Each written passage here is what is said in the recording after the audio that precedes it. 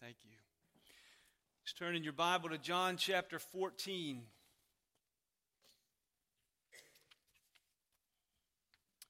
As we return to a passage that we spent some time in last week, there was a text in there that I skipped. I don't know if you noticed that, with the intention that we would come back to it this week. As we prepare to spend some time in God's Word, let's pray. And I was handed a note just a moment ago that Carolyn Hayes' granddaughter is undergoing surgery for a tumor on her kidney. And I believe that may even be now as we speak. So let's pray. Father in heaven, as we gather this morning as your church, we gather knowing that you are the Lord. We are your people. And our hope in life and in death is in you. Our trust is in you. Even when your providence is hard to understand. Even when a granddaughter has a tumor and needs surgery. Our hope is in you. Our trust is in you. We pray for this little girl this morning and ask that you would have mercy. That you would give the doctors great success. And that you would heal her body. I pray for the parents as they stand by. How difficult it is in such dark moments to trust. Father, would you grant them great grace? And as we come to your word this morning, we confess, Father, that apart from you, we can do nothing. We can't even hear well. We can't adjust and change our own hearts and repent well. We cannot think straight. We cannot understand. We cannot deepen ourselves in the truths of your word and the experience of these things. And so we set ourselves before you and ask that you might speak to us. Give us ears to hear. And work in us. By the grace that is ours in Christ and through your Spirit. Amen. We're in John chapter 14, verses 25 to 28. I think I'm going to back up to verse 23. Hear then the word of God. Jesus answered them and he said, "If anybody loves me, he is going to keep my word, and my Father will love him, and we will come to him, and we will make our home with him. Whoever does not love me and does not keep my words, and the words that you hear are not mine, but the Father's who sent me. And these things I've spoken to you while I'm still with you, but the Helper, the Holy Spirit, whom the Father will send in my name, he will teach you all things, and he will bring to your remembrance all that I've said to you. Peace I leave with you. My peace I give to you. Not as the world gives do I give to you. So let not your hearts be troubled, neither let them be afraid. You heard me say to you, I'm going away, and I will come to you. And if you loved me, you would have rejoiced, because I'm going to the Father, and the Father is greater than I." You know, in the treasure house of Christ and all the things that he has won for us in our salvation, all that is our inheritance that he has won for us and provides for us as his children. There are many precious treasures and benefits and jewels that are ours. Kind of like the crown jewels in London. I was trying to think of a set of jewels that we might be familiar with. That there are many beautiful things. I've actually seen the crown jewels. I remember some of them. You know, the crown with the great gems encrusting it, and scepters, and some of these other things, these jewels. In the storehouse of Christ, there are these great precious jewels. The hope diamond, right? The sapphire of his joy, the ruby of his love. And one of the most coveted jewels in this treasure house of Christ would be the jewel of peace. We are desperate for peace. It is desired and sought by every human being, by all people everywhere. Some don't even know it's what they're seeking as they seek it, as they invest themselves in so many different things. That what they're after, what they're looking for, what they are craving and seeking is this contentment and satisfaction that settles over us as the jewel of peace. Biblical peace is more than the absence of war and strife, and this point is often made, and sometimes we think of peace in very negative terms. It's the absence of war and strife out there, or the absence of war and strife in here, where we have a peace of mind because things have settled out. But the biblical idea of peace is much richer and it's much deeper. And as Jesus speaks of peace in this passage, and though he's probably speaking Greek, possibly Aramaic, most likely Greek, he is steeped in and is richly taught in this entire system of Jewish thought and peace. The Old Testament understanding of peace that we have captured in the word shalom. A word that's hard to translate. A word that doesn't just mean we're not at war. But true shalom in the Old Testament is it became a greeting where they would greet each other with this blessing, this benediction, this good word of peace. And this shalom of God is something that is richer and deeper, that is meant to touch all of our lives. It's the life lived in God and under His blessing. And so it speaks of a wholeness, of a completeness, right? Of a satisfaction, of contentment, healthy relationships, living well. You know, that the shalom that overtakes our whole life, a healthy life lived with and before God. And Jesus here in this passage wants to assure us that though we will have trouble in this world, and He's promised us that somewhere else. He said, in this world you will have trouble. So He's not promising us a trouble-free life. He's not promising us smooth sailing. But Jesus wants to assure us and to assure His people that though you will have trouble in this world, and His disciples are about to go through some of it in the loss of Him, they're going to be terrified as Jesus is arrested and tortured and killed, and as they begin to lie and dissemble and hide and live in fear of what's going to happen. And He says, though you will have trouble in this world, I'm going to give you peace. Right? I am the source of peace itself will be with us. I want us to notice a couple of things, and then I want to hit on three foundations for this biblical peace that Jesus offers here as a gift. But let's notice a couple of things. And the first thing I want us to notice is that He calls it my peace. Right, in verse 27, He says, peace I leave with you. It is my peace that I give to you. It is His to give. In Isaiah chapter 9, one of those wonderful passages that we often read at Christmas, and as we start to approach that time, and it says, for unto us a child is born, unto us a son is given, and He will be called the mighty God, the Prince of Peace. Right, one of the marks of the kingdom of the coming Messiah would be peace. He would be the Prince of Peace. It's one of the benefits of His reign. It's one of the treasures in His treasury. It's one of those things that He will bring, that His kingdom will be saturated in as He reigns and brings it Himself and gives it. It's His to give.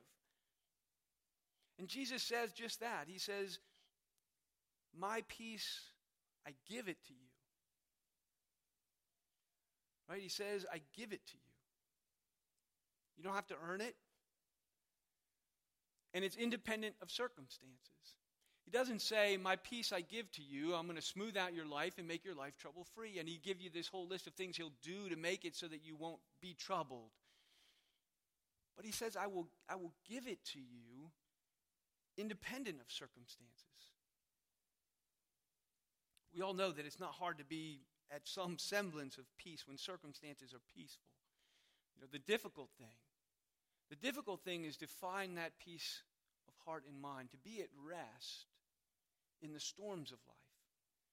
When things are not as they should be, when things are hard, when relationships are broken, when diagnoses aren't what we want them to be, when the economy is not what we hoped it would be, when things we had put our trust in are broken down, and when things are not as they should be, then the difficult thing, when the waters are churning and the waves are high, the peace of Christ is a gift. given to the soul, independent of all of these things. It's been described in one time that I really like the picture of the idea of a bedrock beneath the churning ocean.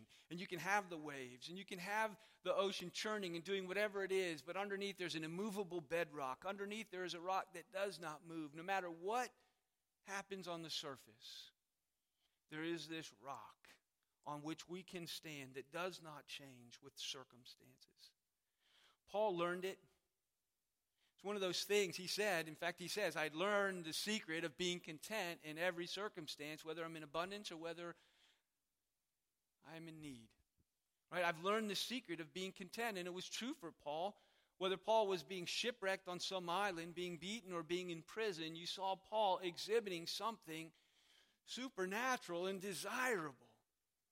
As he's chained to a prison wall at midnight and is singing praises and sitting content with where God had him at that moment. He had something, he had a peace, he had a joy that surpassed understanding because it had nothing to do with his circumstances. The circumstances couldn't have been worse. In Philippians, this is in the Philippian jail where he's doing this. It's from there that he writes this, to the Philippian church that he writes to when he's in prison, that he says, I don't know whether I'm going to live or die. He's sitting there facing execution. But he's content. In fact, he's torn between his options of being with Christ and persisting in ministry. And he's completely content with the options of whatever God would give him would be a good thing. This is why it is not like the world's peace, right? Which is what he says. My peace that I leave with you, it's my peace, and I give it to you. It's not like the world gives that I give. The peace that I give you is nothing like what the world has to offer to you. The peace that the world offers is superficial. It's a peace of mind that comes as we strive, as we say, people seek it everywhere, as they seek to get their retirement in order and their job squared away and to get their family in order, to get their children to behave and to get all these. And when all these things, when I get my circumstances under control, I have some peace of mind. If I can get my finances in order, then I have a peace of mind. If I can get these things, these plans in place and these difficulties sorted, and I can get all these things done, then there is this peace of mind that we can find. But the reality is we're not as in control as we like to think. Right? And most of us, the older we get, the more this comes home to us. There are a lot of ways we like to think we're in control and we think we've got things sorted, and then we discover at the turn of a moment we are not in control. Plans unravel. New difficulties arise. We turn a bend and didn't expect what was around the corner, and the peace that we often experience and is partial and it's temporary because we are grounding it in our ability to bring order out of the chaos of our lives. Jesus is saying there is a peace that arises not from the world and that is given the soul. And it surpasses understanding, and it surpasses all circumstances.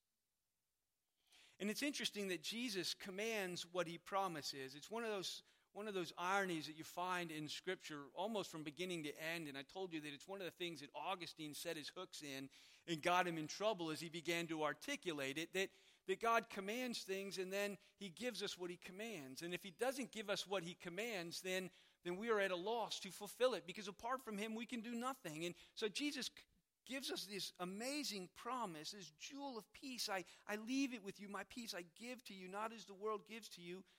And then it's a command. This is an imperative. This comes to you, and he says, therefore, do not let your hearts be troubled. And neither don't let them be afraid. And there's this command. Commanded, don't be troubled, don't be afraid, because I give you my peace. And so there's this I think a beautiful thing is he commands us, and then there is this thing that we already had the promise before he gave the command. I'll give it to you. I'll be the one to supply it. I'll be the one to make it happen. I will be the one to bring it home to your souls. So he gives us three foundations. I think there are three foundations here that I wanted to touch on this morning as we think about this peace that he gives us, that he gives us and then commands for us, a peace that he owns as the Prince of Peace. Three foundations I think that we need to build on as we try to obey this command, because he says he's going to be the one to give it, but then he commands us in a sense to do some work in our hearts, to not be troubled, to seek peace, his peace. And so let me give you three foundations. The work of Jesus, the word of Jesus, and the presence of Jesus. Right? The work of Jesus, the words of Jesus, and the presence of Jesus. And they all come to us through the Scripture. The first and foremost foundation for peace in the life of God's people is, in fact, the gospel. Right? And it has to be that way. The foundation, the bedrock of everything in the Christian life, of the entire treasure trove of things that we long for from God, whether it's love or joy or peace or patience or kindness, all the jewels of a virtuous, godly life. The foundation is the gospel. It's Jesus' saving work through his death on the cross. We will never experience the peace of Christ at work in our hearts despite the circumstances unless we are first and foremost at peace with God and live under a settled, gospel-driven, word-promised, Jesus-accomplished, Spirit-applied sense that God loves us, that God is on our side, that God embraces us and accepts us as his own, and that the gospel lays this foundation of peace with God, reconciliation with God. We live in a world that has rejected God's rightful rule, God's rightful reign, his rightful authority. And in rejecting his authority, we have become alienated, and there's a very real sense in which the world is at war with its maker. At war with God. And God's response to this kind of rebellion, God's response to sin is judgment, is wrath. The Bible is very clear about this, and it's the undercurrent through here, but it's the background on which the good news comes to us, the gospel. And the good news is this, that Jesus has made peace with God through his blood shed on the cross.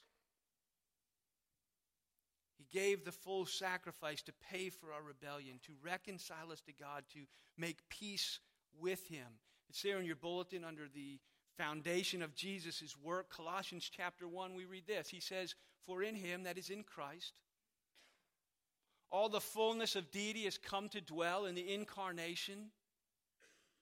And through him, through Christ, to reconcile to himself all things, whether things on earth or things in heaven, making peace by his blood, which was shed on the cross.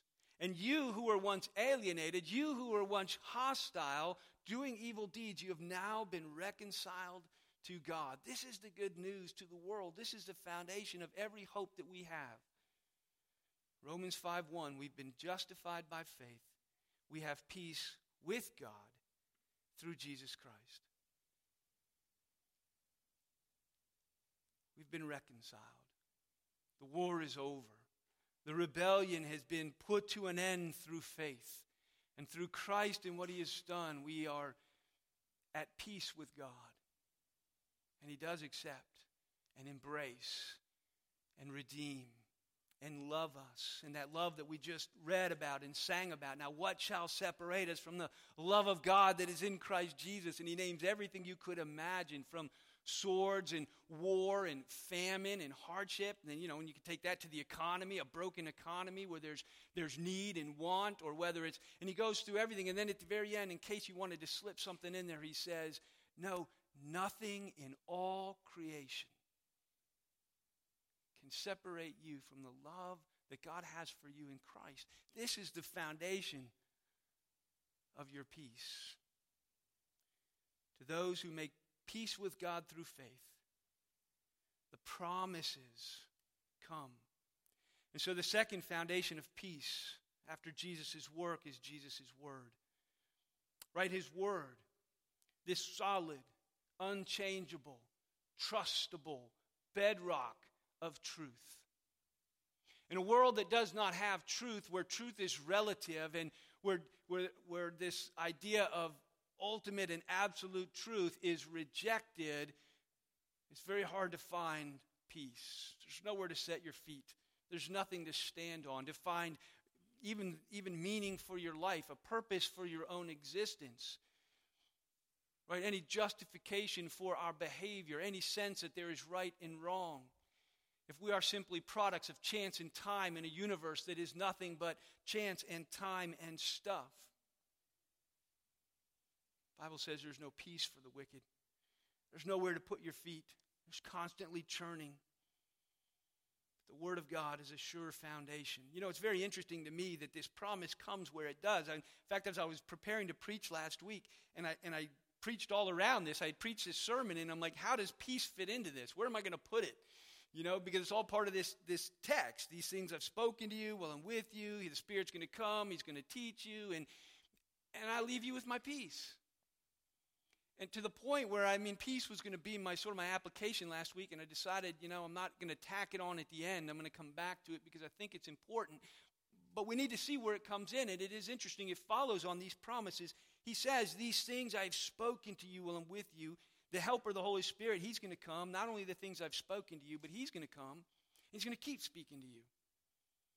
The Spirit of truth. He's going to teach you all things. He's going to keep giving you my word. He's going to keep telling you the truth about me, the truth about the world, the truth about the cross, the truth about the gospel, the truth about yourselves that you need to know. And we're going to get to this where the Spirit is the one who convicts us concerning sin and righteousness and judgment. The Spirit is going to give you, He's going to keep speaking my word to you. And it is on the heels of this promise, He will teach you all things and bring all these things into remembrance. My peace I'm leaving with you. In this Spirit of truth, in this word of truth, there is a foundation for our peace. The Holy Spirit will teach you the Word of God, and He will remind you of the truth. And it is that truth that will set our hearts free to trust God and to be at peace. You know, He says when He commands, let not your heart be troubled. It's an interesting word. It means to shake something up, to stir it. You know, a pot that is boiling or that has been agitated, when it's applied to a crowd, it's a crowd that is riotous or in an uproar. You know, this idea of a troubled crowd is a crowd in an uproar. And He uses this to let not your hearts be in an uproar. Let it not be stirred up, troubled.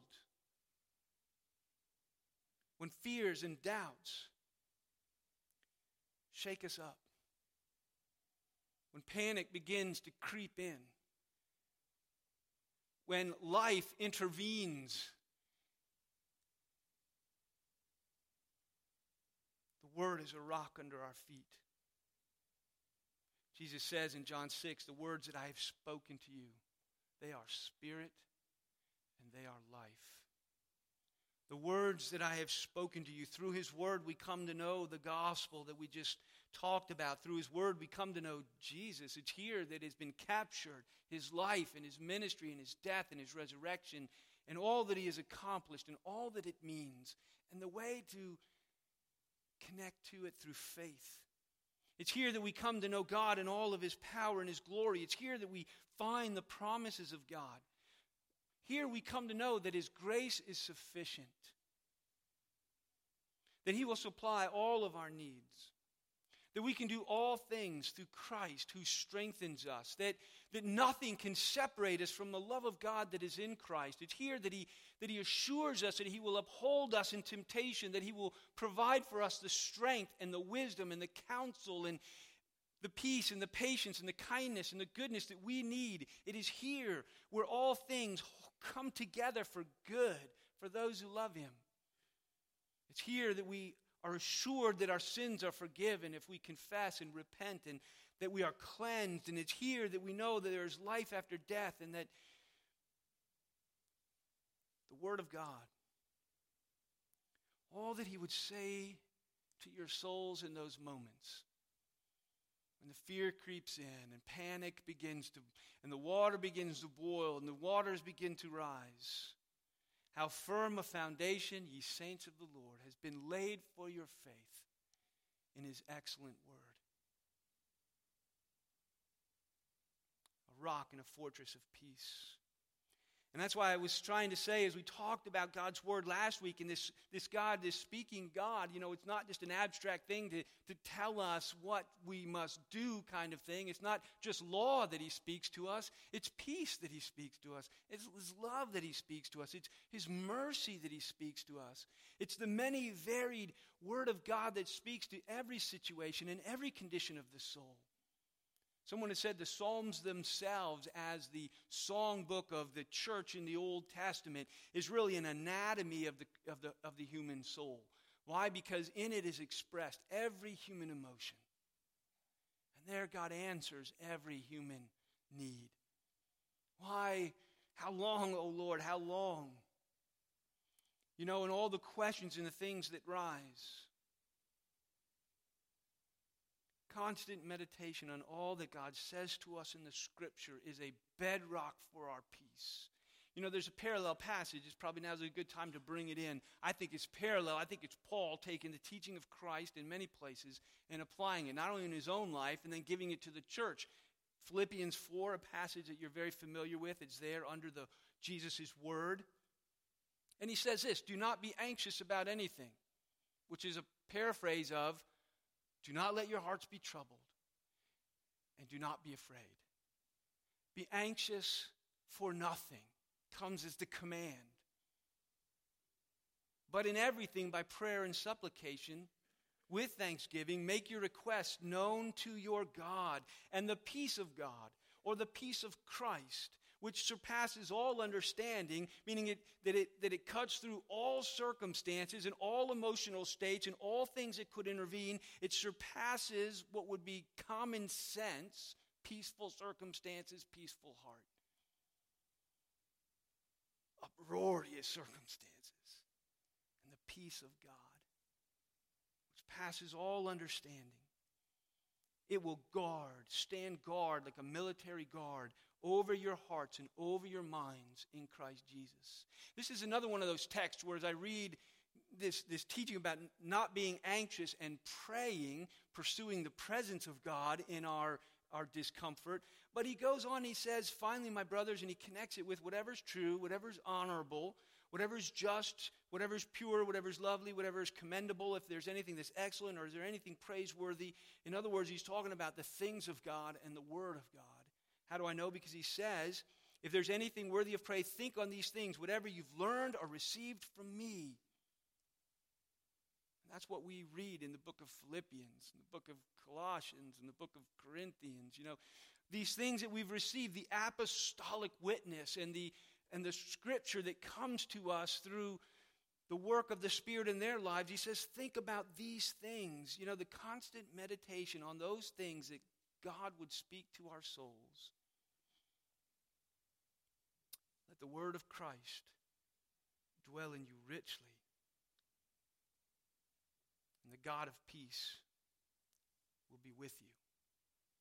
Right, in that last one, the God of peace will be with you, goes right back to the text where we are in John 14, because that's what Jesus has been talking about through this entire passage, is how he's leaving, but yet he will be with them. He's leaving, but Father, Son, and Holy Spirit are going to come and make their home with him, right? Look at verse 23. He says, he answers them, if anybody loves me, he's going to keep my word. He's going to let the word of Christ dwell in him richly. Is a foundation for everything. And my Father is going to love him. You will abide under the blessing of the gospel, accepted and received. And then he says what? And we will come to him and make our home with him. It says, I'm going to make my home with you. I'm going to set up house. It's interesting. I looked at this because I'm thinking, is this the same word that Jesus uses or John uses in the beginning of his book about Jesus when he says the Word who was God, became flesh and he dwelt among us? And I said, did he make his home? What does that mean? And actually in John 1:14, where the Word became flesh and he dwelt among us, is actually he tabernacled, he pitched a tent. Paul's a tent maker. Paul knows the difference between a tent and a house in Jerusalem. And he says, Jesus tabernacled, he tented with us temporarily. Right? And that's what Jesus is saying here. I'm going away. But the word that he uses here is not tented. It's a home. He makes his home. It's permanent. He's here to stay. He sets up house to live within us and within our lives. And so in verse 26, as he goes on and he says, and the Helper, the Holy Spirit will come. So in these couple of verses, he says the Father's going to come, the Son is going to come, and the Spirit is going to come. The Trinitarian God is going to take up residence in your life. And you will never be alone. Never. He will never leave us nor forsake us. And the last thing he says as he gives his marching orders to the church to make disciples of all nations, and as he says, again, as he gives a command to do, there's a sense in which he gives the promise, and I will be with you always, forever, even to the end of the age. I will abide with you to accomplish everything I've commanded you to accomplish. You're never alone. He is always with us, even to the end of the age. It's there in your bulletin under the third point then is Isaiah 43, when you pass through the waters, I will be with you. Can't underestimate this. As in the gospel, he embraces us as his children, and he gives us his word, his sure word, as a foundation to stand upon. And then he promises this unfailing, never-ending, never leave you nor forsake you presence when you pass through those waters. One thing you can know, the word of a God who does not lie, who cannot lie, is when you go through the waters, I will be with you. When you go through the rivers, they will not overwhelm you. When you walk through the fire, you will not be burned, and the flame will not consume you. Why? Because I am the Lord your God. This is the covenant he has made. I will be your God, and you will be my people. And all the jewels of my treasury become yours.